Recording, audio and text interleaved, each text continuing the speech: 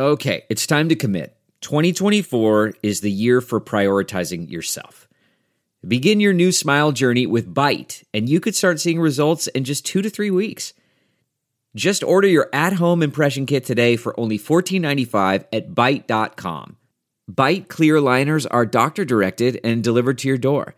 Treatment costs thousands less than braces, plus they offer financing options, accept eligible insurance, and you could pay with your HSA, FSA.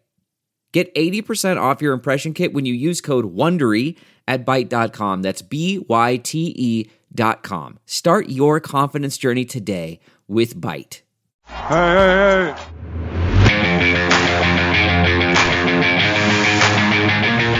Our test is in the stands. But if y'all waiting on me to apologize, hell gonna freeze. Wait.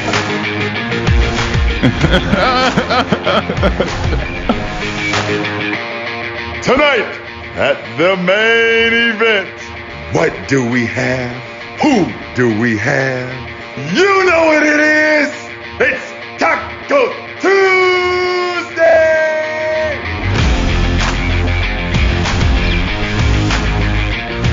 It's another edition of the Points in the Paint podcast. Ben Wittenstein. And Zach Badgerhouse.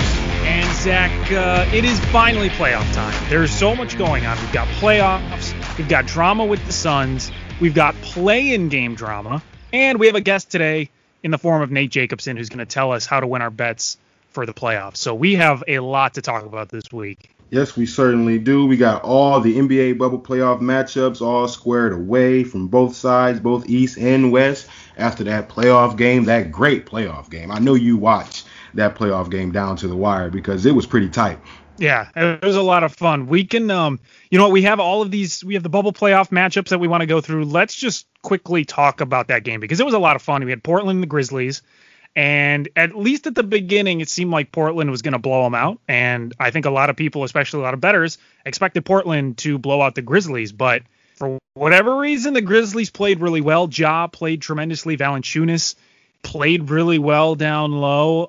He couldn't really keep Nurkic in check, but that was a whole other story with Nurkic having 15 points and 17 rebounds by halftime. But the Blazers were able to do it. Carmelo Anthony showing up at the end of the game, and they're going to move on to play the Lakers. But all in all, it was a really fun and really entertaining game. Definitely fun and entertaining. Ja Morant showed a lot of heart, specifically in the second half. Attacking the basket, showing his 3-point shot in the second half, having confidence to shoot that, attacking the basket at times. It was wonderful to see his improvement in that game. And obviously Dame and CJ post game gave him a shout out. But one guy that in that game that stood out for me, and the reason why Memphis stayed in the game till the end for me, was Brandon Clark. Clark off the bench, 20 points, 8 of 11 from the field, 4 or 5 from downtown. And he was just making so many shots at the right time for them. Him and Dylan Brooks. Dylan Brooks also had 20 points too as well. Those two guys were making shots at the right time in that game to really put the Portland Trailblazers on their eggshells. Yeah, we know, and it seems like the way that Memphis is built, we know that Ja's going to, at least he has a shot to be the next NBA superstar in the next, half decade or so. And you've got Jaren Jackson, who's hurt right now, but he'll be back next season, and he's going to be a star in his own right. And so now you have guys, as you said, Brandon Clark, Dylan Brooks. Those are two incredibly important players for the Grizzlies going forward because they're just as young as Ja and Jaren. They're going to be incredibly important role players, and they bring to the table stuff that Ja and Jaren both kind of lack, which is, consistent 3-point shooting, really good defense, and they're kind of those very important role players that are in between being role players and stars of a team in a way.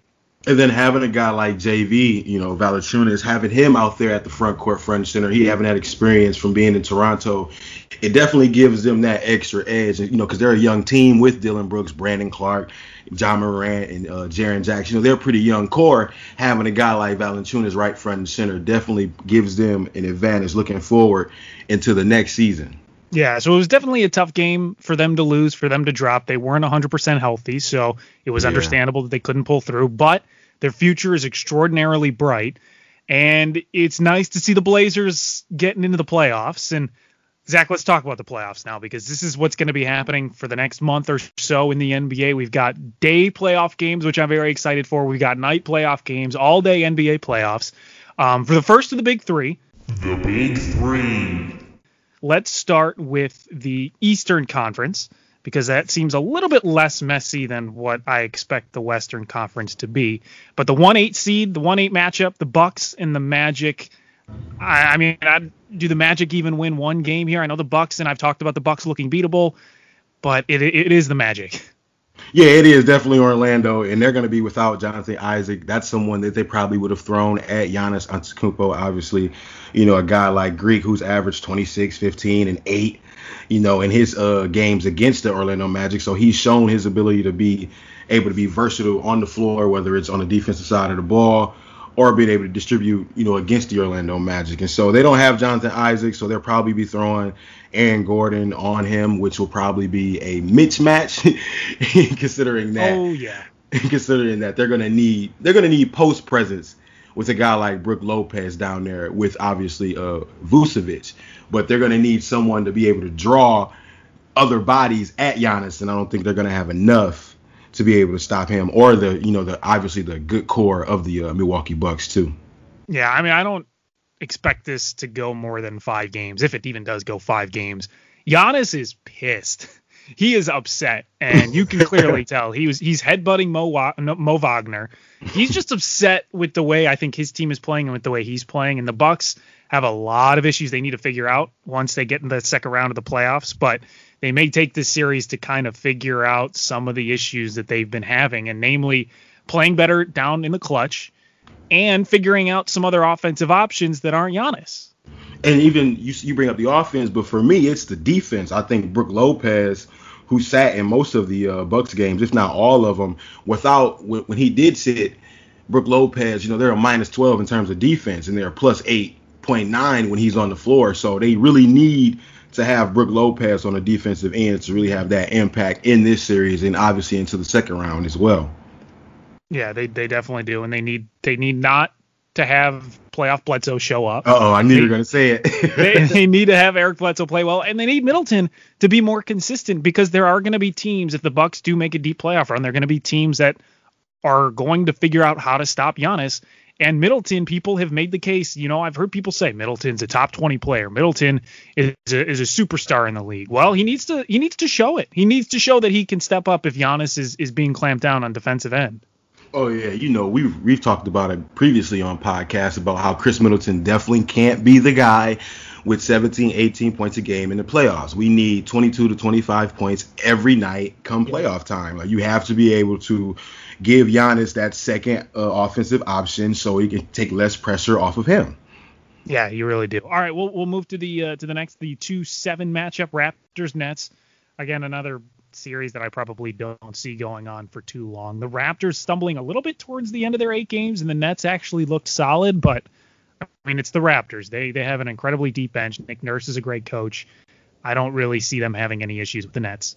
Yeah, they're going to definitely have to stop their top offensive threat for the Raptors, that being Pascal Siakam, Mr. Spicy P, who I believe is going to take a huge lift and up his points and his stats come playoff time for the Toronto Raptors. And obviously you got Fred VanVleet. He's going to play well. You got OG Anunoby. He's going to play well. He's going to play extremely well on the defensive side.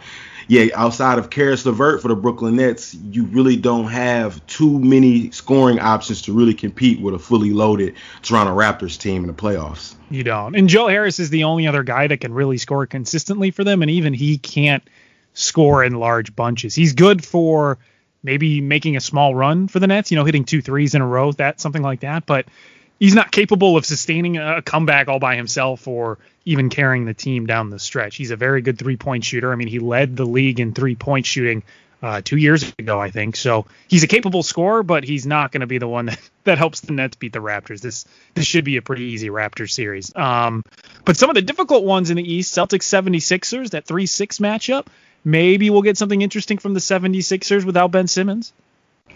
Obviously, and that's the thing, Ben. I remember I was watching the Philadelphia 76ers, and I remember hearing Charles Barkley say that Joel Embiid, for the 76ers to win this series, Joel Embiid has to be the best player on the floor on both sides of the floor throughout the entire series, like without question. He has to just flat out, he just has to flat out dominate for them to even have a chance. Like, that's the way he described it. And I would actually agree with Chuck, because Joel has to be the one who gets 30 and 12 or 30 and 15 a night. I remember Shaq saying that too. He has to be the guy for the Philadelphia 76ers to lead them in order for them to be able to compete with the Boston Celtics. Because if you got Tobias Harris, who's struggled in the bubble, and you got Al Horford, who struggled in the bubble, and Josh Richardson, who had a few good games throughout the bubble, but he's been kind of on the struggle side, and they've struggled on the offensive side of the ball too as well, especially without having Ben Simmons.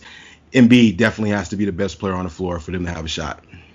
Okay, but do you trust that? Because the reason I said yikes was, we know Joel can easily get 30 and 20 if he wanted, but we haven't seen him do that consistently enough. I don't really trust him to do that. Maybe he just turns that on another level for the playoffs, but I don't know. I just don't trust him to be able to do that as consistently as he needs to be able to do it.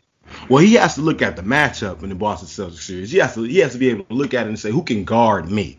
Like, who can honestly guard me? They're gonna do their best. The Boston Celtics are gonna do their best to double team Joel Embiid and really stop him from being able to score at will, because they don't really have that much size. I mean, obviously they got Enes Kanter and they got Aaron Baines, but they don't really have too much size in terms of like talented size to really compete with Joel Embiid. And so Joel Embiid needs to know that, like, the jump shots gotta go. You know, the 17-footers got to go. The three-point shots got to go. You got to get on the block, Joel. It's the playoff time. No more shooting threes or anything like that. You got to get in the paint and get on the block and really try to dominate those guys and force the double team so other guys get around him will be able to make shots. I'm interested to see when you flip that, right? When he's on the defensive side of the ball, it'll be interesting to see if the Celtics just attack him and try to get him into foul trouble, because with how big he is, and I mean, he's quick on the defensive side of the ball and he's long, but a lot of these guys, Brown and Tatum and even Gordon Hayward, are very good at getting the fouls called. So it might be interesting to see if that's a strategy they use. And speaking of Gordon Hayward, he's been terrific overall in Orlando, but his aggression is what really stands out, because his last 7 games, he's been able to up his free throw attempts. So he's really been attacking the basket at will throughout the bubble. He's actually doubled his free throw attempts while being in the bubble, and that says a lot of confidence about Gordon Hayward moving into the playoffs, because that's a guy who suffered an injury, and he didn't have a starting job really like that anymore. It's kind of like a Jaylen Brown, Jason Tatum on the wing sort of thing, and maybe they'll throw Gordon Hayward out there and put Jason Tatum at the 4 with Kemba Walker, but having that Gordon Hayward guy like that with the ability to attack the basket the way he has throughout the bubble, that puts them over the top in terms of putting that pressure on Philly in terms of the interior. So it seems like the Celtics probably should win this series, and Philly may make it interesting. If Embiid plays out of his mind every single game, it'll go 6 at least, probably. Yeah, I can say it'll go 6. I mean, but offensively with the Boston Celtics, we all know they have that high offensive efficient rate over there with obviously Jaylen Brown and Jason Tatum and Kemba Walker, who we hope is going to be fully healthy. He's lingering with that knee injury, so we hope we get a fully healthy Kemba Walker, and that'll really put a lot of pressure on the Celtics from that guard position, because they don't have Ben Simmons. And if they had Ben Simmons, it probably would have been a more difficult series for a guy like Kemba Walker, he's only like 6 feet tall at most. And, obviously Ben Simmons is like 6'10" at playing the point. So it would have been a tougher matchup in that regard. But I think it makes it easier for the offense for Boston. Yeah, I don't like the Celtics, but I would love to see Kemba win a ring. I would love to see Kemba win a ring. Well, I think they'll at least, escape out of this series if it goes 6 or maybe even 5. I think they'll be able to take care of business if Joel doesn't dominate on both sides of the ball for the entire series. All right, the final matchup in the East is probably the most difficult one to predict. You got the Pacers and the Heat, T.J. Warren versus Jimmy Butler, and Jimmy Butler was downplaying his feud with T.J. Warren earlier this week, so maybe they won't go at it as much, but you would hope with some playoff basketball on the line that they're going to have it ramped up to 10. And it's hard to pick this series. The Pacers have looked really good at times, and so have the Heat, and both these teams have also looked really bad at times. I think the Pacers in this series will definitely miss Sabonis. They're going to miss Sabonis in this series. And you're going to see it because you're going to see a guy like Bam Adebayo. He's going to play extremely well, and he's going to be on the perimeter, and he's going to be the one getting guys involved because he's a guy that's getting 4 or 5 assists a game, along with Jimmy Butler too as well. So those are the two guys that are really doing the facilitating for the Miami Heat. And then you got Kendrick Nunn, he's going to step up. And you got a guy like Derrick Jones Jr., who we've seen get hurt, and we hope that he'll be able to come back and be able to perform and, give that front court that extra lift that they'll need to get over Indiana, who's lacking at size because they don't have Sabonis. Yeah, he's definitely important to that team. And I think the Heat are going to be the winners in this one, but it's so tough to count out the Pacers because Nate McMillan, their coach, just gets them ready for every single game. And there are times where that defense really steps it up. They get their scoring and they play really, really tight defense down the stretch, and they'll get the win. So I can see the Heat falling behind really early on. And that's a thing that they have been known to do, especially in the bubble, is they kind of early, and then the Pacers being able to hold the lead. But it's going to come down to, I think, how well Jimmy Butler plays and how well TJ Warren plays. It is weird how simple that is and kind of how poetic it is, but I really do think that's how this series comes down to, is how well the team's best players play. And Oladipo is, in theory, the Pacers' best player, but right now it's TJ Warren and the way he's playing and how healthy he is. Yeah, it all depends on. I like how you brought up the fact that Victor Oladipo hasn't been the key player, but we know, like, come playoff time, we'll be able to probably see him probably take his game up another level and put that added pressure on the Miami defense. Now, on the other side for Miami, I'll say this, they shot a league high 38% from 3 this season. And so Indiana must be able to find shooters to match, Miami. You got Duncan Robinson, who's going to be capable of going on a 6-0 run by himself. He's one of the league top shooters, and, he's set obviously records for Miami this season in terms of shooting the 3-ball. And so at any moment, you can have a guy like Duncan Robinson take you on a 6-0 run and put a lot of pressure on you if you're Indiana. Yeah, Duncan Robinson is so interesting, and we talked with Amina Smith last week about this. He's interesting because he's a run killer and he's a run starter. So if you're scoring good points, you're on a 6-0, 7-0 run, Duncan Robinson can stop that in his tracks with a quick 3-pointer. He can also start a run. I mean, we've seen him go off 2-3 3-pointers in a row to pull the Heat ahead, and they take the lead and they don't give it back. So we talk about Jimmy Butler, we talk about Bam Adebayo, but Duncan Robinson, I think, is one of the more crucial players in this series, or for the Heat in general. Yeah, definitely. Let's go to the Western Conference for our second of the big three. The Big Three. Zach, it gets a little more sticky around the Western Conference. Not as many surefire matchups. I think it's harder to predict. And the 1-8 matchup, we could start with that. The one that was easy to predict in the East is going to be the Lakers and Trailblazers in the West. And I think there's a lot of people out there who are going to say, Charles Barkley included, that would say the Trailblazers can win the series. Yeah, they're saying it. This series is a on the fence sort of series, is because of the way the Portland Trailblazers have played as of late versus how poorly the Lakers have looked in the bubble. And some people are saying, well, you can't look into it too hard because the Lakers were the number 1 seed, and once they clinched the number 1 seed, they really didn't have that extra push or motivation left to really have those other games in the bubble to play at a high level. To counter that, you still want to have those reps and still want to be able to play extremely well. Like, we can't have Anthony Davis go out and have 40 and then come out the next game and have 9. You can't have that kind of balance. You got to be able to have consistency in the playoffs to really be able to push and make that playoff run that the Lakers truly want to make. And then on the other side, you got the Blazers, like we said, they've played extremely well. Damian Lillard, CJ McCollum, Carmelo Anthony, Nurkic just had a 2020 game. And so Blazers are going to look like a team that's supposed to be a 4 or 5 seed, and they're currently an 8 seed. So we get your popcorn ready, everyone, because this series, I personally believe, can go 6. Now, you hear the buzz on social media, people always saying Lakers in 4. It doesn't matter. They have 2 of the top 5 players in the NBA. But it doesn't really matter when you got a guy like Damian Lillard playing in the bubble the way that he has played. Oh, yeah. And that's the thing, too, with the Blazers, is usually if you're a team that plays as terrible of defense as the Blazers play, you usually say before the playoffs you have to tighten it up. You have to just give up fewer points. But when you have Damian Lillard, you can afford to not have to concentrate so much on the defensive side of the ball because he has the ability to bring you back from a good amount of deficits. Now, that's not to say the Blazers need to work on their defense, because if they play defense the way they played in the bubble so far against the Lakers, they're going to be out in 4 just because of how horrendous they play defense. So they're going to have to tighten it up a little bit with that. But when you have Dame, you just really can't count Portland out no matter how much they're losing by. Yeah, you can't. And then on the flip side, you bring up the defense. One of the things in particular that they especially have to work on is rebounding coming into this series. If they do not attack the glass, they're going to need to get Carmelo Anthony away from the perimeter and put him more so down low and put him around the paint so he could be able to get more rebounds.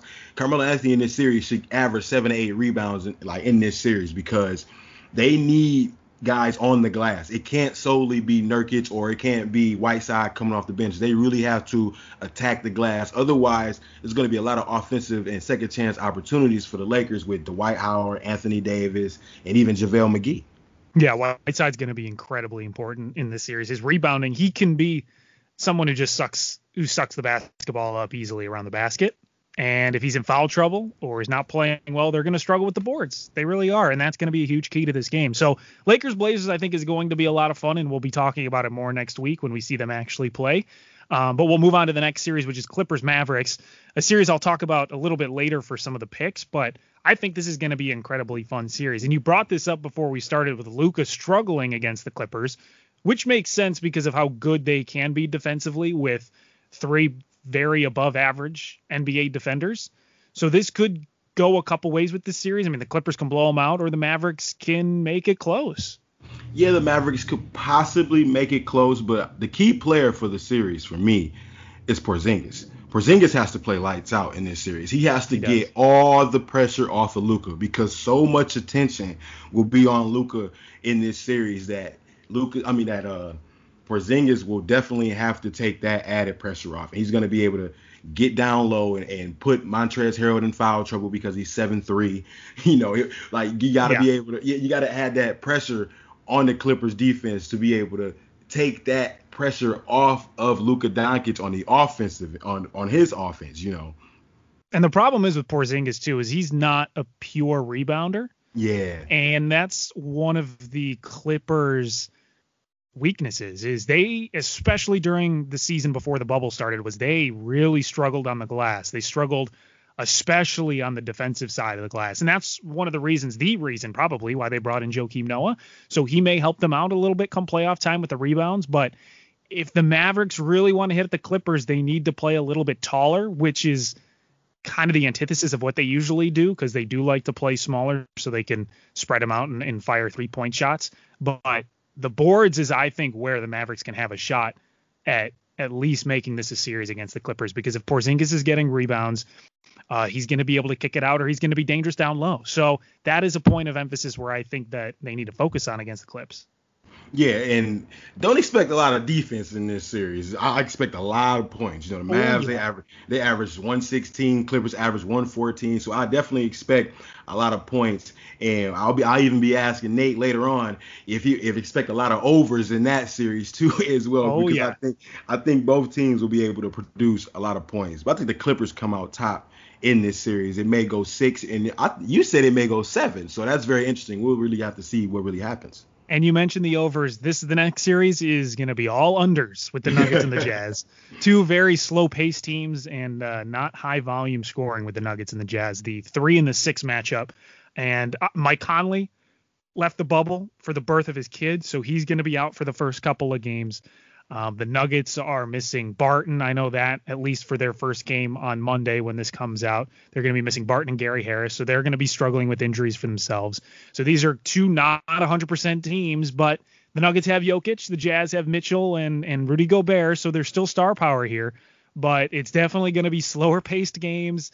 The Nuggets love to run the shot clock down to as low as they can get, and the Jazz do that too sometimes. So this is going to be a more grinded-out series, in my opinion. A more grounded out series, and this is the series that I feel like for sure will go 7 games, because both teams aren't fully healthy. Like you said, Barton's out, Harris is out, and Conley's not going to be there for for the first few games. And so like this was going to be a tight battle. And the battle that I'm looking forward to is Rudy Gobert versus Jokic. You know, both of these guys have played pretty decent against each other, you know, but the key player in this matchup, being is Michael Porter Jr. In the bubble, he's averaged 22 points, shot 55% from the field, 40 from beyond the arc. You know, he's played really well with the absence of, you know, Jamal Murray at times, and even obviously Gary Harris, like we mentioned. If he can maintain that level of production, the Nuggets are going to be a scary team in the playoffs. They will, and that's the thing, is he's so dangerous offensively, and I just don't. I mean, who on the Jazz really has the ability to guard him through every possession? The 6'10", three-point shooting Michael Porter Jr., he's not light speed fast, but he can get to the basket, and defense is really his big weakness. So offensively, he can be a huge threat, and I just don't know who on the Jazz is going to be able to step it up and close it out on him for every game in the series. Now, this next series, first of all, favorite. Man, listen, this is the one. This is the one, baby. This is the one, Ben. This is the one. This is the one we wanted. This is the series we wanted all season. We talked about it on the podcast all season, and I kept saying it. What if the Thunder catch the Rockets and they got to play them in the first round? And look what God has given us, Ben. He has gave us the prayer we asked for. The Oklahoma City Thunder versus the Houston Rockets. We talked about this in February, maybe even in January. We were talking about we wanted the Rockets and the Thunder because you've got everything you could wish for, especially for us because we are very big on that Thunder bandwagon, and we'd love to see James Harden knocked down to the playoffs. So I think that would be a lot of fun. Oh, man, that would be tremendous. You got Westbrook and Harden facing their old team against the Thunder. You got Chris Paul thrown in there. Shai Gilgeous-Alexander, the young gun there. It's going to be an extraordinarily fun series, and like if it goes 7, that would be tremendous. I don't think it'll go 7, but I mean the Thunder, I think, are one of those teams that isn't immune to the way the Rockets play defense, but I do think that they are more suited than some other teams because what the Rockets do on defense is force you to take those mid-range shots that you don't want to take, the very inefficient shots. And I mean, who's better than taking those forced mid-range shots than Chris Paul? He's someone who loves to do that. Shai Gilgeous-Alexander is pretty good at the mid-range. He's good at attacking. It's really hard to throw the Thunder off their offensive game because they have so many different ways of attacking you. Yeah, they have a versatile way to score the basketball. Like you said, they're working the mid-range game. They're starting to get Darius Bazley out there, getting him some confidence. Yeah. He scored like 20 points his last 3 games. So getting that confidence level with him because he's earning more minutes right now. And then you got Dennis Schroeder, who's up for 6th Man of the Year. And he has that ability to come off the bench and give that team a huge spark, getting 18, 19 points a game, shooting that mid-range shot. Like you say, he has the ability to actually knock it down. So like you said, the Houston Rockets, they are forcing teams to do that, but that may have played into Oklahoma City's favor. I think so too. So I mean, that's one of the other things because there are a lot of teams that have a really succinct offense. They know what they're going to do with the ball, and if you force them out of their comfort zone, they're a little bit lost. You can't do that with the Thunder. And the Rockets, you just know every single game what they're going to bring. They're going to, like I said, force you to take mid-range, and they're just going to shoot lights out on the three-point line. And if they're not hitting, it's going to be very tough for them to win. And Steven Adams, I think, is going to play a huge role for the Thunder. We saw how poorly they played when Steven Adams missed the game. So he's going to be important for them. And Chris Paul is back in the playoffs, and it's hard to count him out when he's in the playoffs as well. Yeah, I've seen Chris Paul Game 7, San Antonio Spurs, eliminate the San Antonio Spurs from the playoffs, clutch shots. So I know what Chris Paul is able to do come playoff time when healthy. So, we got to look forward to that. Like you said, and I'm going to stand 10 toes on this one, Steven Adams should average minimum 22 points. Minimum. It should be a minimum of 22 points. You're going to be the biggest guy on the floor at all times. There should be no excuse for Chris Paul. Chris Paul has the ability to find him at will. Dennis Schroeder can get him involved. SGA can get him involved. These 3 guards should be able to really be forcing Steven Adams to get as many buckets as he can against this small lineup with PJ Tucker playing the center position at 6'6", 6'5".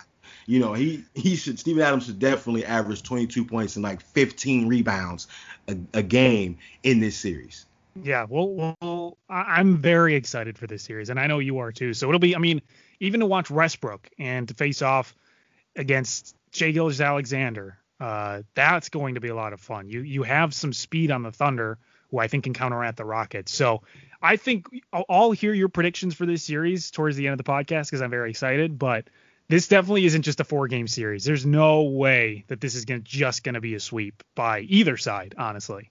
Yeah, and without Westbrook on the court for the Houston Rockets, he's going to be out with that strained quad, so he may miss at least 2 games. We're going to hope it's not 3, but it says few, and few is more than 2. So we hope that it's only 2 games at the most.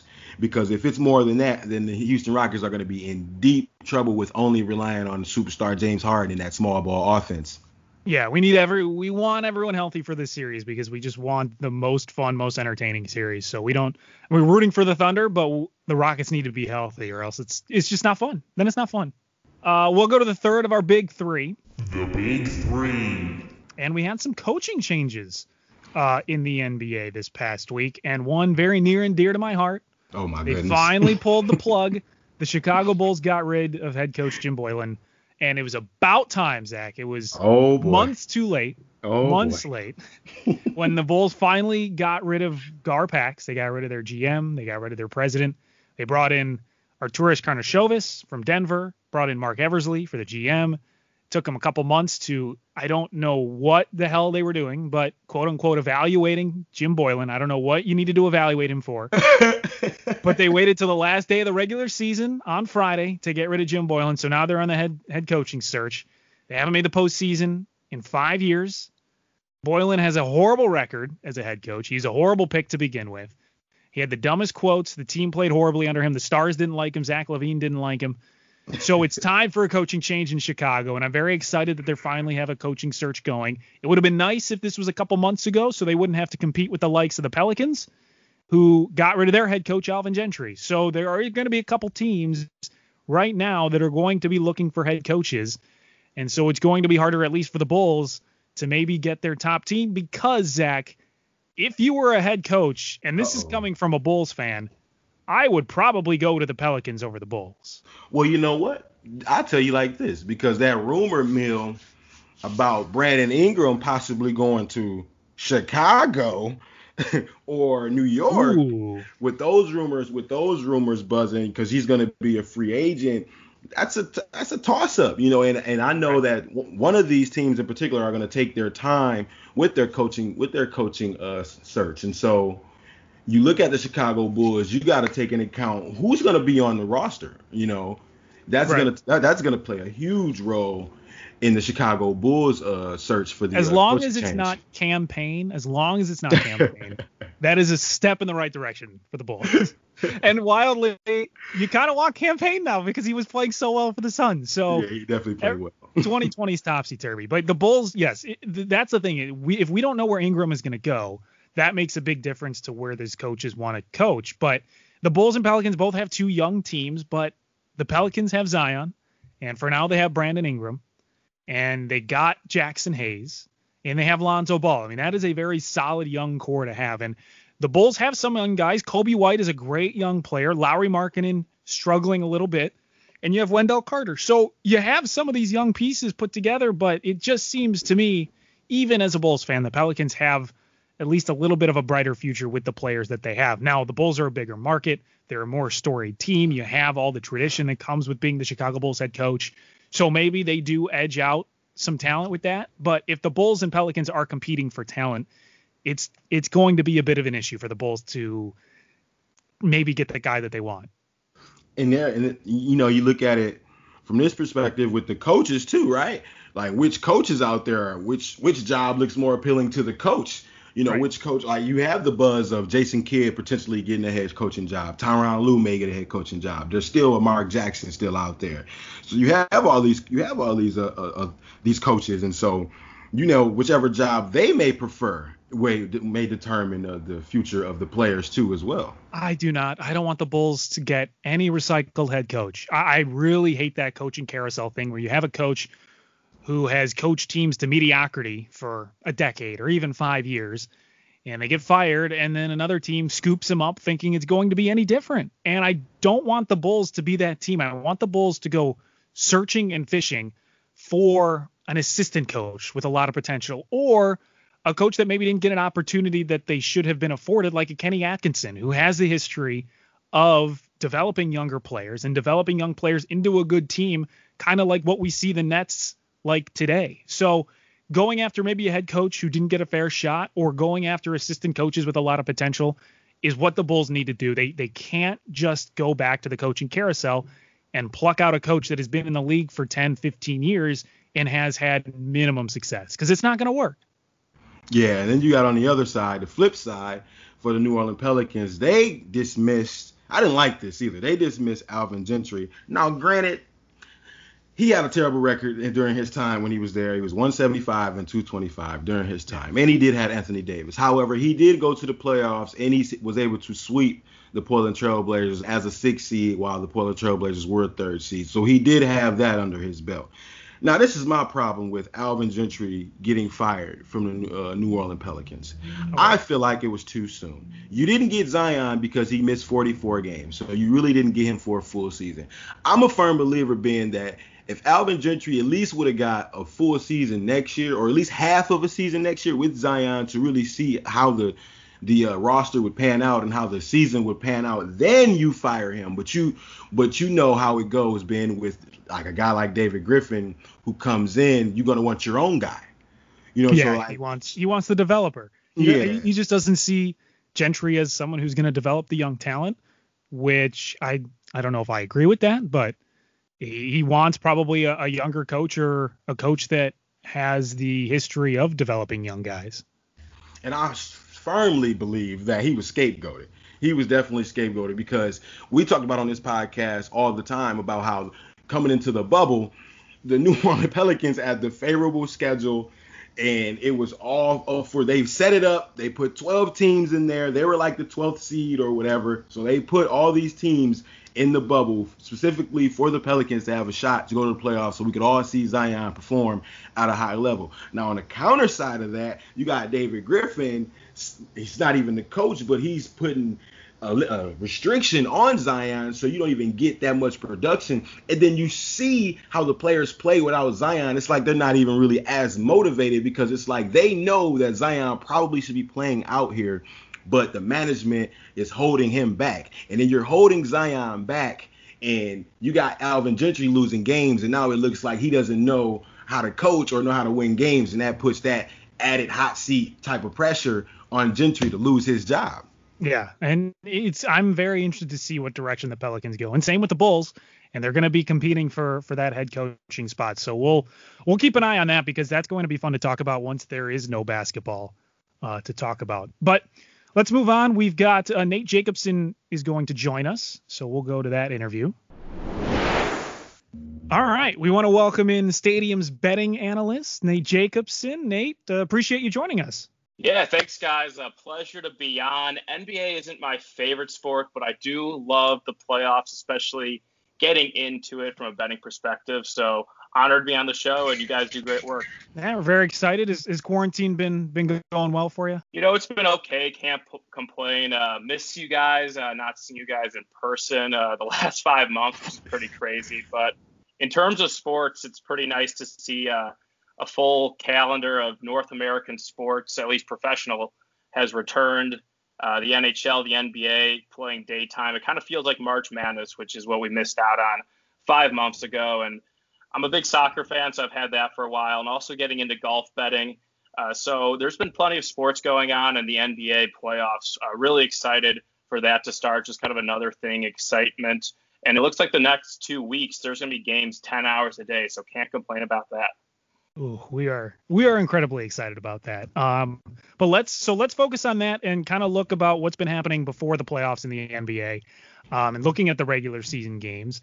And because especially towards the end of that regular 8-game season for most of these teams, there were some teams that were firmly into the playoffs. So we saw them play a lot of their bench guys extended minutes. Were there some challenges for bettors like yourself or even people that you know of when they were betting some of these games in the regular season, since there were some teams that were motivated and some teams that weren't?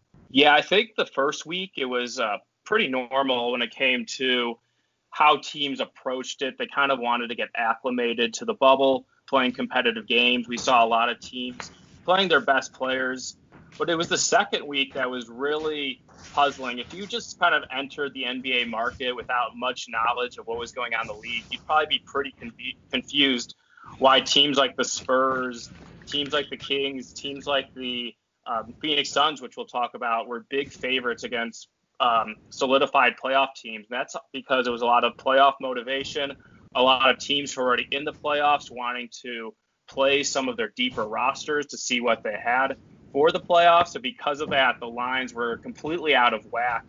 And even in this load management era of the NBA, where you really have to be paying attention to the team news right up until tip-off, it was pretty difficult for me to figure out what to bet. And I'm usually pretty selective when it comes to the NBA anyway. Like, I looked at what I've been tweeting out, and I only bet on 5 games in the last 2 weeks in the NBA, which I know is a very low amount given how many games there have been a day.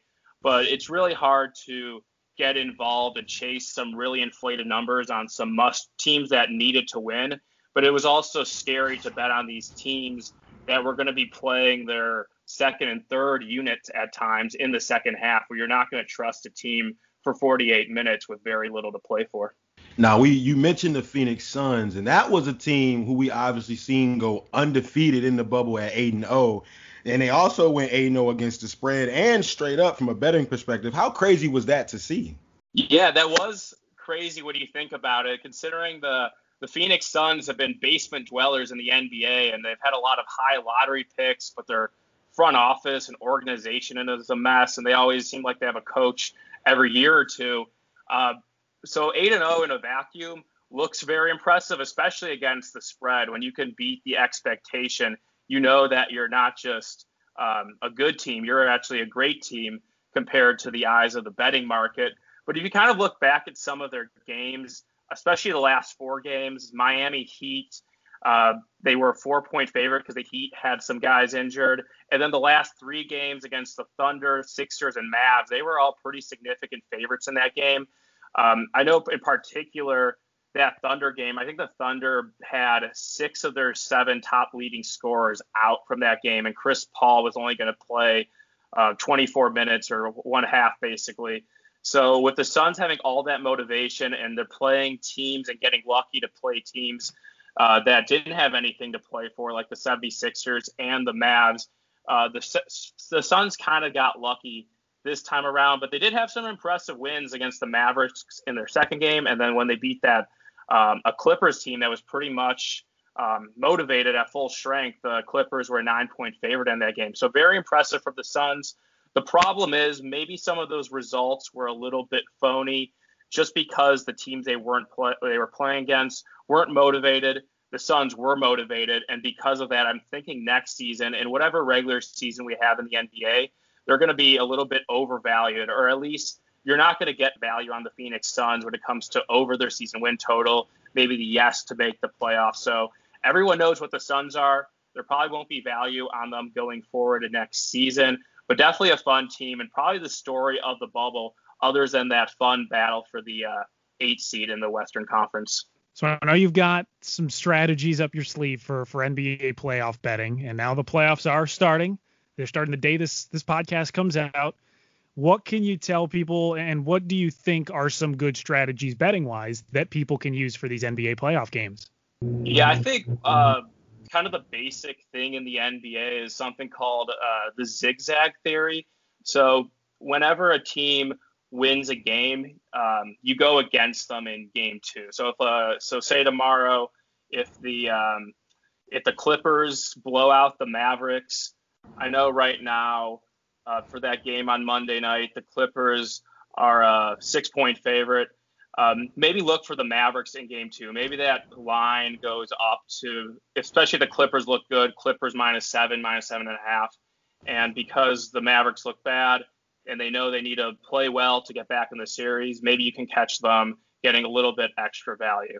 Same thing with the over-under. If a game goes way over the total or under the total in one game, maybe going the opposite the other game, because the line will be adjusted based on the first game results. So I think a lot of, especially these first round series where there's some mismatches, kind of look to wait it out and bet game two using the zigzag theory. And if it keeps zigging and zagging, then you can take the team that won game one in game three to cover.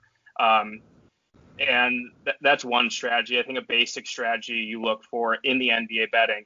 Some other things to go to NBA-wise, later in the series, I would say between games 5 and 7, look to bet under in those games, especially if the series is 2-2, 3-2, game 7, 3-3.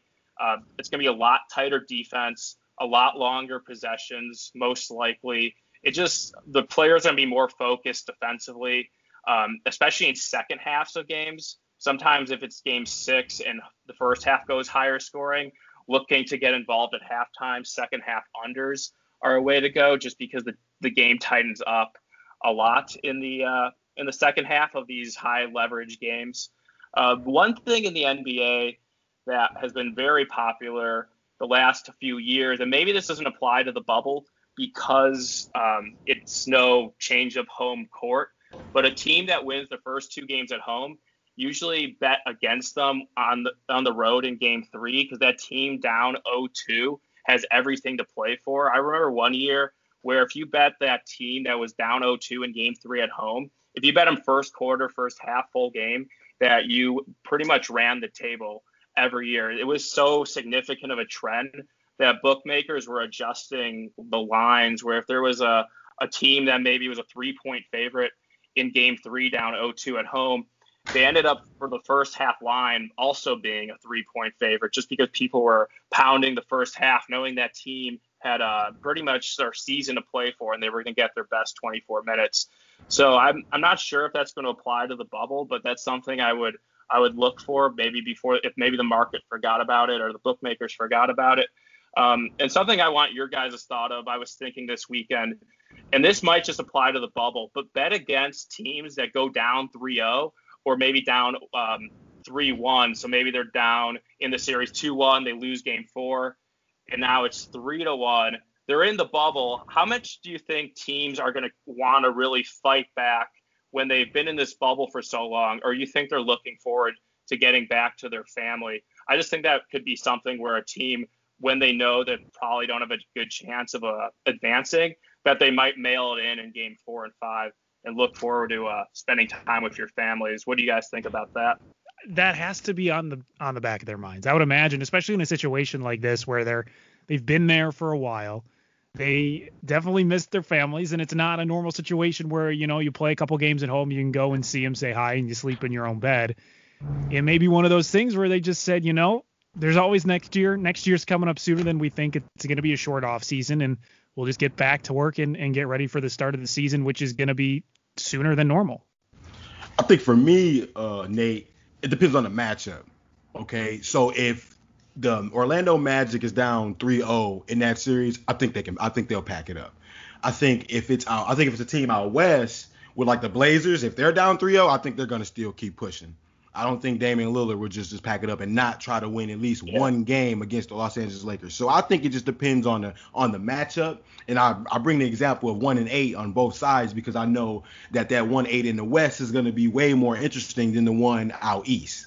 Yeah, definitely. Although interesting with that example, I wonder if the Orlando Magic, even if they were down 3-0, if they do give a little bit more of an effort, knowing the trip out of the bubble is just down the road at your probably where they live in Orlando. But maybe like a team like Brooklyn who has had some success. They've kind of been fun. They're kind of showing what they can be once Kyrie and Durant joins them, hopefully healthy next year. But if they go down 3-0 to Toronto, or maybe they steal a game, but then they go down 3-1, I could see Toronto just kind of wanting to put Brooklyn away, go for the kill, get some rest, maybe enjoy the Disney World amenities before they continue with their next series, which would be a much more difficult series.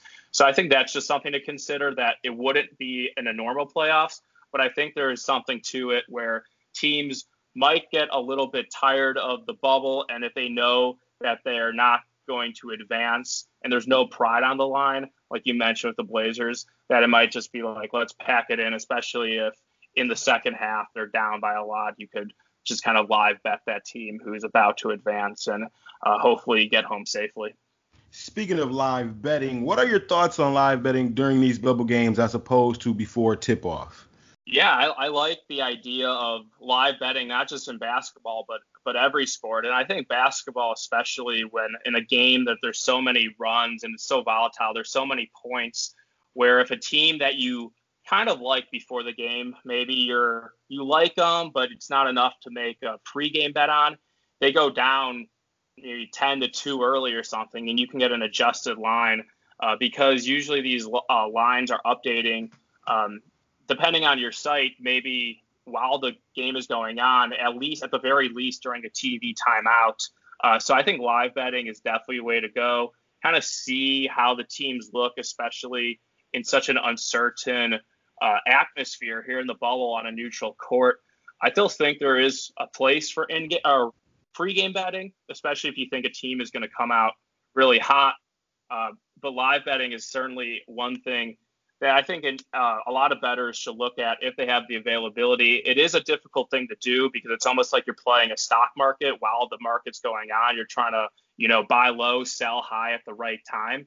So that could get a little bit stressful. But one thing with live betting, which is also difficult, which makes it easier for these bubble games, is now every game is going to be isolated in their own time slot. So you're not going to have to worry about watching 2 or 3 games trying to live bet. You could solely focus on watching one game at a time and kind of seeing how the gameplay is going and just kind of firing away based on feel or based on some statistics. So if you have the box score open, so it will be a lot easier to live bet just because there isn't going to be 2 or 3 games at the same time, and all these games will be on national TV. All right, so we got the live betting and we've got the pregame betting. Another thing people like to do for the NBA at least is player props.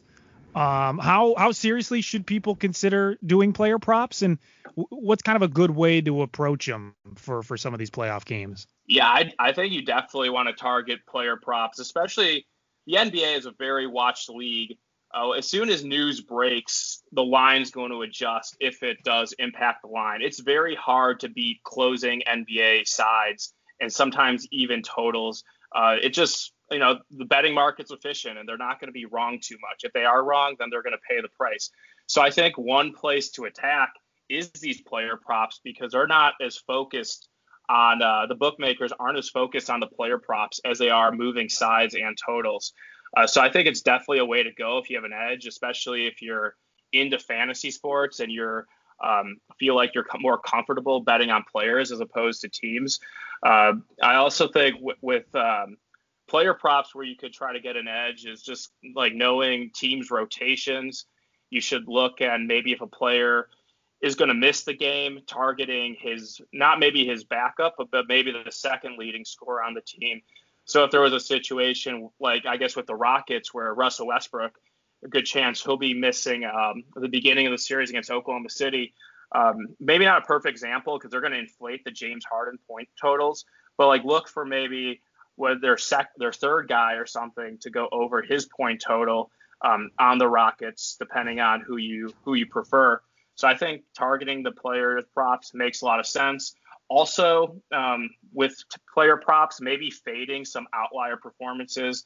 I don't know if this TJ Warren phenomenon is for real, and he's going to get a tough matchup in the next series against Jimmy Butler. But everyone's seen TJ Warren absolutely go off, and I think you had 53 points in that opening game for the Pacers. So maybe his point numbers might be a little bit inflated because of what people saw.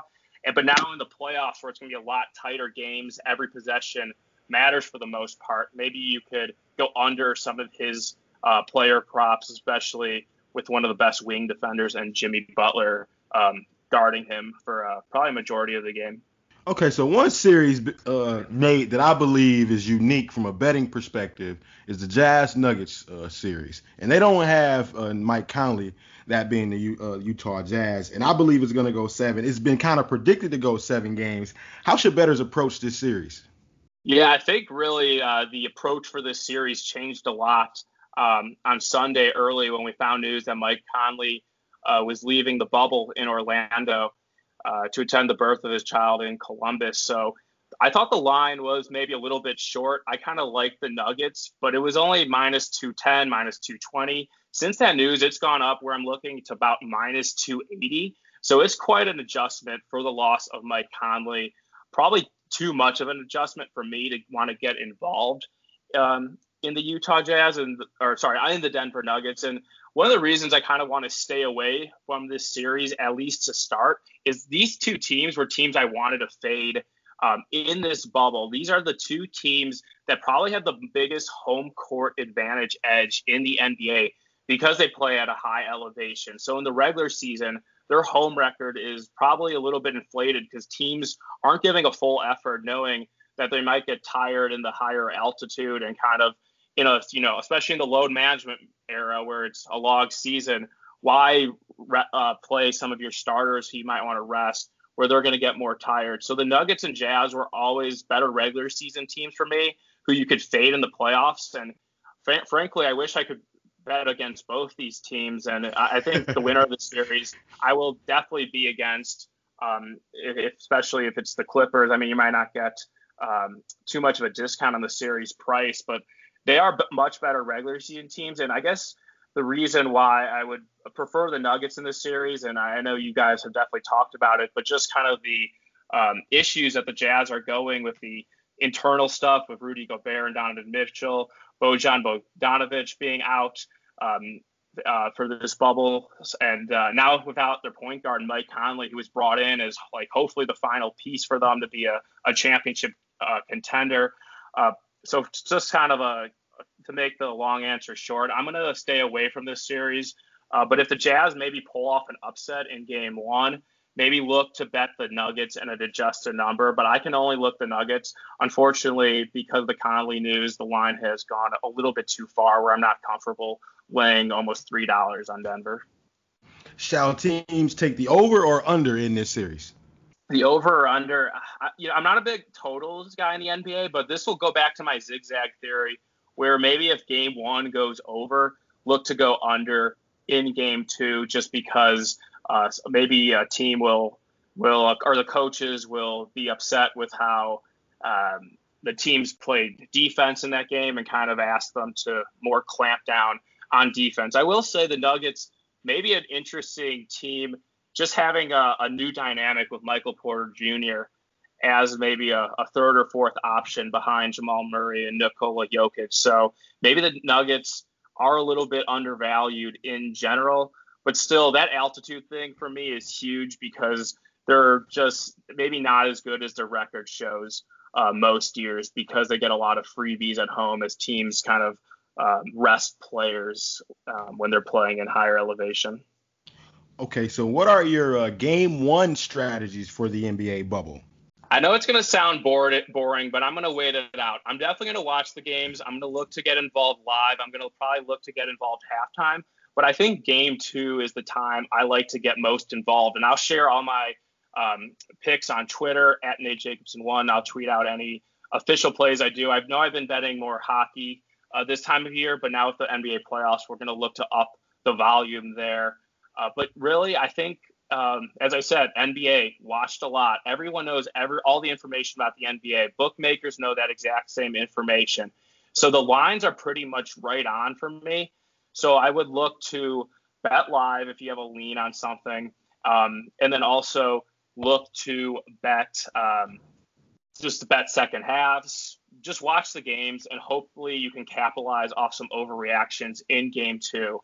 One game that is interesting to me, the series price on Miami, Indiana is Heat minus 335, the Pacers plus 250 the other way, but the Heat are only a 4-point favorite in game one to win. They're minus 167. So I just feel like there's such a discrepancy from the game one spread from the series price. Maybe I'm missing something there where they think the Heat might start slow, but are going to have the upper hand going forward. But maybe the Heat minus 4 against the Pacers if you truly believe that series price should be minus 335. But I'll tweet anything I really like. But for me, it's mostly going to be live betting game one because I will be watching these games as all these games are on national TV. And then also at the same time, look to hopefully find an opportunity to bet game two if there's an overreaction and use that zigzag theory. So you did mention that Heat Pacers series, and I know you sent me a list of all the prices for these first round games or for the first round series. Other than that Heat Pacers one, is there anyone that catches your eye in terms of good numbers, good value? Yeah, so there's definitely a few you could throw out. I think the Bucks Magic series you can certainly throw out because I'm not going to risk $100 to win $1 on Milwaukee, no matter how good the Bucks are. One way you could approach that series, if you do think the Bucks are clearly the better team and you think they're going to sweep them, you can bet on under 4.5 games played in that series at minus 143 if you think the Bucks will complete that sweep. So that's one way to look. I think instead of just looking at the series price, you can find different ways to bet it. One thing that we definitely have to talk about, because I think it's probably the biggest talk going into the first round of playoffs, is this Lakers Trailblazers price. The Lakers right now minus 420, Blazers plus 315. It's been quite a rise, I would say, from the Blazers. Their power rating or their Vegas number has definitely increased more than anyone during this NBA bubble, maybe outside the Suns, but they're not involved. I think maybe you can be getting a discount at the Lakers. I don't know if I'm going to risk $420 to win 100 on the Lakers, but one way to approach it, I'm looking, if you think the Lakers are going to win the series by 1.5 games, so if you think they're going to win 4-0, 4-1, 4-2, you can bet the Lakers at minus 210. That's a little bit more reasonable way to approach it. If you think the Lakers are going to win in 4 or 5 games, you can bet Lakers minus 2.5 at plus 125. So those are kind of the things I'm going to be looking at. Trying to find ways to bet the Lakers from now until their series opens on Tuesday night. But because everyone has seen this Trailblazers emergence in the bubble, fetching that 8 seed and not just getting the 8 seed, but getting the 8 seed to win the playoff play-in game instead of having to win 2 games where they look like the Grizzlies were going to definitely get the 8 seed. But also the Lakers struggling in this bubble. I think there could be some value betting on LA because when the playoffs start, LeBron James is going to get his best effort. And having a guy with Anthony Davis next to him is going to make it very difficult for the Trailblazers to guard both. So I'm going to look for the Lakers to get creative and bet their series prices, and I'll tweet out any picks. But other than that, I think the series are pretty dead on. One thing I'm going to look at, if there's a team I think is going to win the series, or I would lean to win the series, and they lose game one, bet them at an adjusted series price. So maybe not before the series get involved, but while the series goes on, they update the price right after the games. You have 48 hours to digest it, so plenty of opportunities later on. I guess my last word of advice, which ties in the last 2 questions, is don't feel you need to make a bet just to make a bet. Let the board come to you. Let the value come to you. There's going to be plenty of opportunities the next 2 months, and you don't need to force it just to have action. There's going to be a lot of chances to make bets on the NBA, but just you don't have to force a bet that you don't feel comfortable making, because usually there's a way where the gameplay comes to you and the odds will fall in your favor. Okay, Nate, we want to thank you, sir, for all this great insight on this sports betting as we get closer and closer to these NBA playoffs and this bubble situation. Got to thank Mr. Nate Jacobson, our digital content producer and sports betting analyst here at Stadium. You can follow him on Twitter at Nate Jacobson1, and also check out his newsletter. You want to plug your newsletter and give the folks a little more detail on your betting newsletter? Yeah, sure. So in the Stadium newsletter, which you could subscribe to on the watchstadium.com website, just plug in your email on the right-hand side of the page, the little widget. Every Tuesday morning, I give out my golf picks for the upcoming week, usually 3 players that I'm looking to bet on. And also I do North American sports, the hockey and the NBA on Thursday morning. I've been doing mostly hockey just because the NBA regular season, you really want to wait. You wanted to wait till tip off to see who was in and who was out. But for the playoffs, I think there'll be more of a clear picture on the team news. So I'll definitely include some NBA picks in that newsletter on Thursday. But also the best way is this: anything I bet in these NBA playoffs, I've been tweeting out in a thread that I have pinned on my profile. So just look at that if you want the quickest picks and access right away, so you can bet whatever I bet right away if you care to fade or care to follow. You could also fade me, but the NBA, I'm very selective. So I really, with the NBA, if I don't feel comfortable betting it, I won't bet it. It's stuff I really believe in. I don't try to just force a pick just for action. And especially with live betting now, there's no need to force anything when you can get involved a few minutes in if there's a number that pops up. All right. Well, thank you, Mr. Nate, for joining us on Points in the Paint podcast, and we'll talk to you soon, sir. Awesome. Thanks, Ben and Zach. It was a pleasure. Enjoy the playoffs, and if you need me on any time, I'm here. And enjoy the rest of the playoffs, and good luck to everyone. All right. Good interview with Nate. Glad he came on. Let's start with what the NBA Twitter is talking about. What it do, baby? Yeah. This week, Zach, because there's been a lot going on. Listen, put some respect on Carmelo Anthony's name.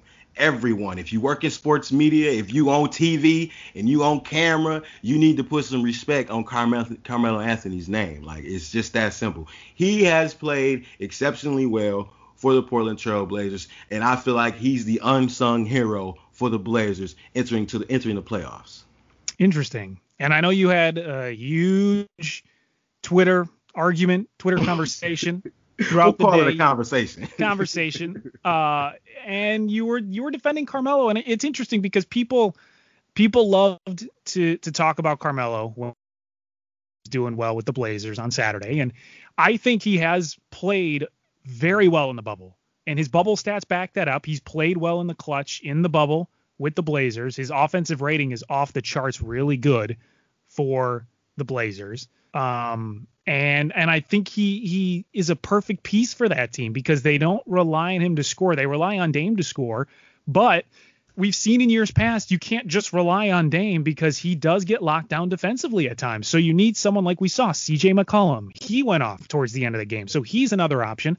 And Carmelo is just making shot after making shot at the mid-range, getting to the line, taking a little bit of pressure off of Dame. And that's really all you need in the clutch for the Blazers. You need just some extra help so Dame isn't just wearing himself out down the stretch scoring.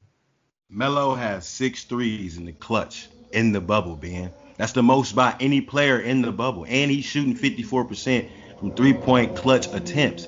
He is the man. Put some respect on Carmelo Anthony's name. He's knocked down important shots for the Blazers throughout this playoff run for them to try to, enter that 8th seed and play the Lakers. And he's been able to accomplish that. And like I said, I believe he's the unsung hero because of that. Yeah, we've seen Dame dropping 50 and 60, which we'll talk about. But shots in moments, Melo has done that. He's definitely done that for the Blazers. He's in the perfect spot for the way he plays and what the Blazers need.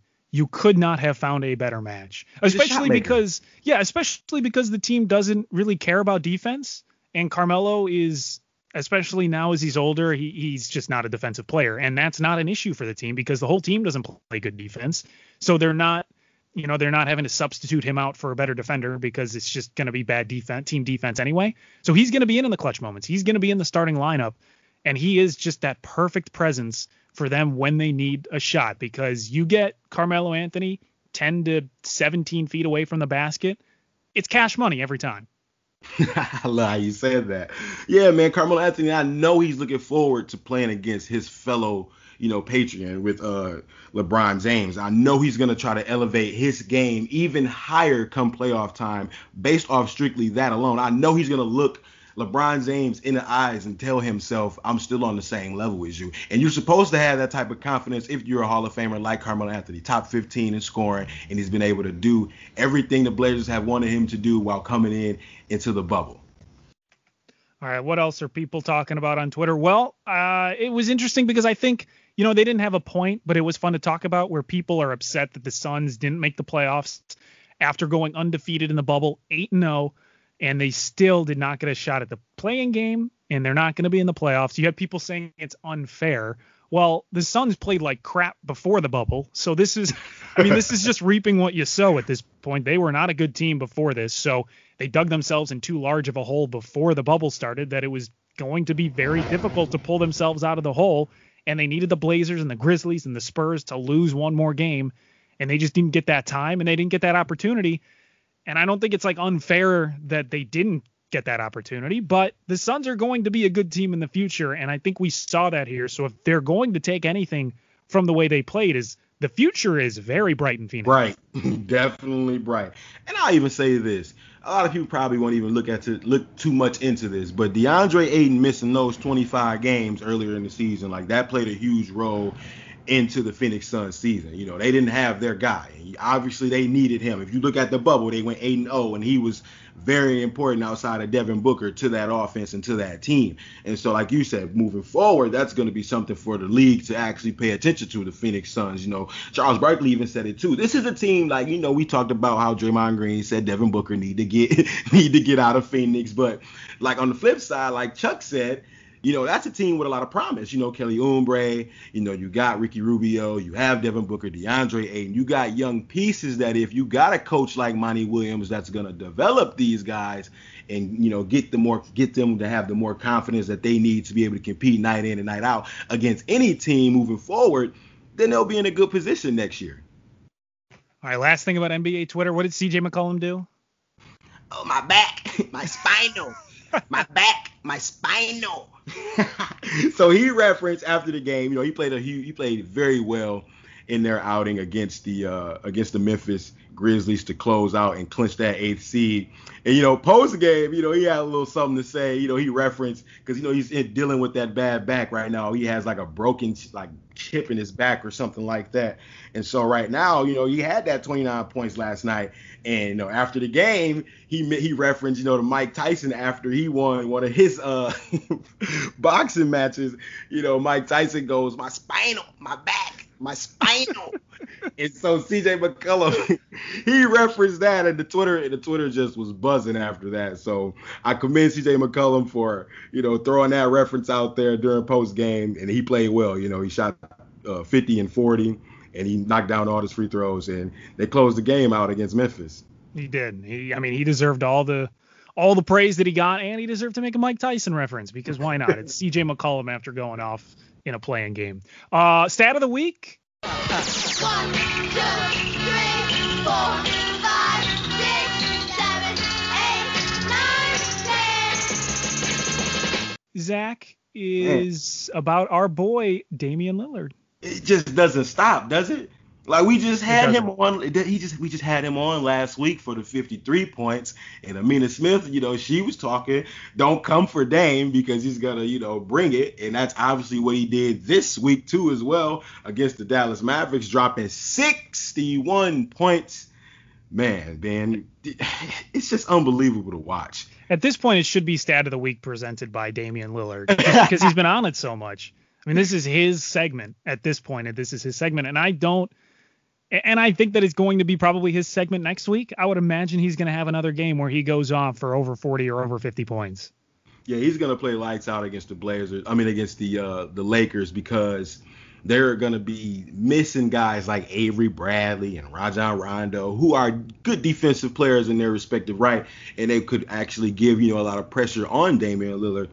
But this 61 points, man, he joined some great company, Damian Lillard. He joined Wilt Chamberlain as the only player in NBA history to score 60 points in a season 3 times, Ben. He scored 63 times this season. Wow. It's just, there's not enough you can say about the guy. He is incredibly fun to watch. He's an insanely talented long-range shooter, and he carries the Blazers on his back constantly, except for that one playing game with CJ McCollum and Carmelo. It's Dame's team. And someone was saying on Twitter, you know, it's usually Dame has to make comebacks because the team is usually down late in the game, which is a fair point. You know, he wouldn't have to make these Dame time moments if the team wasn't down, but the team does usually find themselves down a lot in these games, and it's Dame's responsibility to go off and bring them back, and he usually does.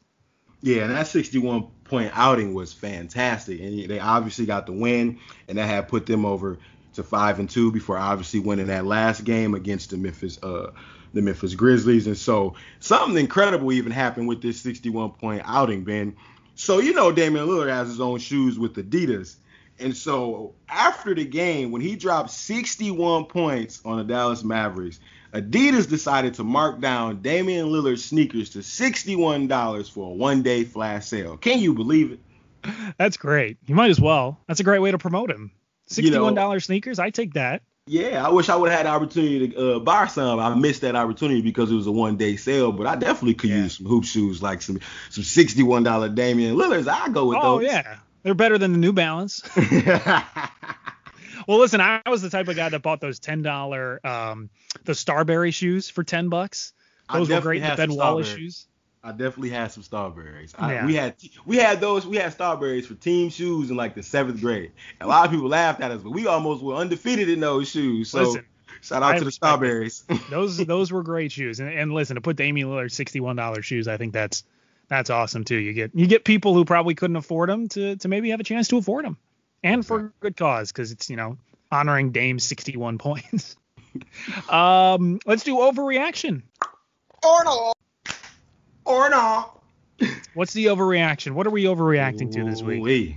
Oklahoma City eliminates the Houston Rockets. The Houston Rockets that's led by, the leading scorer in the NBA, James Harden. Everybody loves James Harden except us. But that's fair. Oklahoma City Thunder eliminates the Houston Rockets in the first round of the bubble playoffs. Is that an overreaction? Does OKC eliminate Houston? I don't think it's an overreaction. And we talked a little bit about it too, I don't think it's an overreaction to say OKC will win. Is it a long shot? Yes, it is a long shot. But it's definitely not an overreaction. I think OKC has as good of a shot as anyone else in the playoffs right now to pull off the upset. And it does help that it's the 4 and 5 seed matchup, but I think OKC is built to give Houston problems. So I do think OKC, especially if Westbrook is going to be out for a few games, I think OKC is more than capable of pulling off that upset in the first round. Yeah, the Houston Rockets missing Russell Westbrook will be the key factor into this series. Not having Russell Westbrook and having that extra pressure added on James Harden to have the ball in his hand practically every possession, that's going to be so much wear and tear on him, because the Oklahoma City are going to throw any kind of bodies at him as they can. Even the young Baisley, they're going to throw SGA at him. They're going to do whatever they can to, put that added pressure on Harden to limit his offense. He's going to be shooting high volume threes. He's going to be trying to attack the basket and draw those fouls. And so Oklahoma City is going to be trying to do the best they can to throw different bodies at him, because they don't have a Russell Westbrook who will be able to just attack the basket at will as soon as James Harden dishes him the ball, and add that pressure on Oklahoma City defense. So, yeah, the Oklahoma City Thunder are in good shape without Russell Westbrook being out, those 2 games at least. Yeah, and they're as in good of a shape as any team right now who's the underdog to pull off the upset in the series. And I don't really know of any. I mean, maybe the Heat, I guess. The Heat is the 5 seed over the Pacers. I guess that's technically an upset. It's weird because a lot of people feel like the Heat are the better team than the Pacers, but the Thunder beating the Rockets would be a very big deal in the world of basketball, especially with how specifically the Rockets were built for this time, for the playoffs, for running and gunning, and playing a young team like the Thunder. It would definitely be a big upset. So no, I would say it's not an overreaction to say that they could beat Houston in the first round. And finally, Zach, to end this, we got our picks.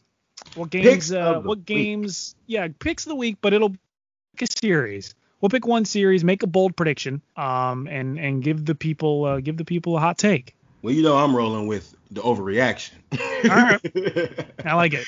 I'm rolling with the overreaction. So last week, I picked Portland to beat the Dallas Mavericks, and they took care of business. So I'm 3-0 on bubble picks. So we'll see how I am with this series. This is a whole series instead of just one game. But I'm going out on a limb here, and I'm just going to go with the overreaction that Oklahoma City beats the Houston Rockets in the first round. They take care of business, and I'm going to say it goes 6. So I'm going to say Oklahoma City takes care of the Houston Rockets in 6. Look at that. All right, I think this is an even bolder prediction, but I'm going to say Clippers Mavericks goes 7 games. Clippers probably are going to win the series, but I think it goes 7 games. And I'm very excited to see Luka Doncic playoff mode against a team that people think can win the NBA Finals. So I think that's going to be a series that does go 7 games. Now, you got to give me a little more game and a little more detail on why you strongly feel that the Dallas Mavericks can take the second seed Los Angeles Clippers to 7 games. So I think the Mavs, they're turning slowly into the same type of offense that Houston runs, where they just spread everyone out on the perimeter and they just shoot lights out. You've seen Dorian Finney-Smith shoot lights out. Tim Hardaway Jr. shooting lights out. And obviously Luka, we know, can do those step-back threes. So this is a team that's really developing into the type of team that can really come back, even if they're down because of their lights-out shooting. Now, the Clippers defense is going to be an issue, but I've been a little bit disappointed with the way the Clippers have played defense in the bubble. So I think this is a Mavericks team that at times can overwhelm the Clippers. They just need to hit their shots. They've definitely had parts of games and games itself where they've been cold from 3. But I do think the Mavs have the firepower and the star power to take it to the Clippers. I don't think they're going to win the series, but I think they can push it to 7. Now, on the counter side, I'll say this. Now, Luka Doncic, I know that's your boy, 21, superstar, year 2 already. Against the Clippers, Luka Doncic got some good numbers. 29.7 rebounds, 7 assists. It's very good, right? Yeah. You would say. On the counter side, however, he's only shooting 42%. He's shooting 27 from deep, and he has 15 turnovers through 3 games against the Clippers.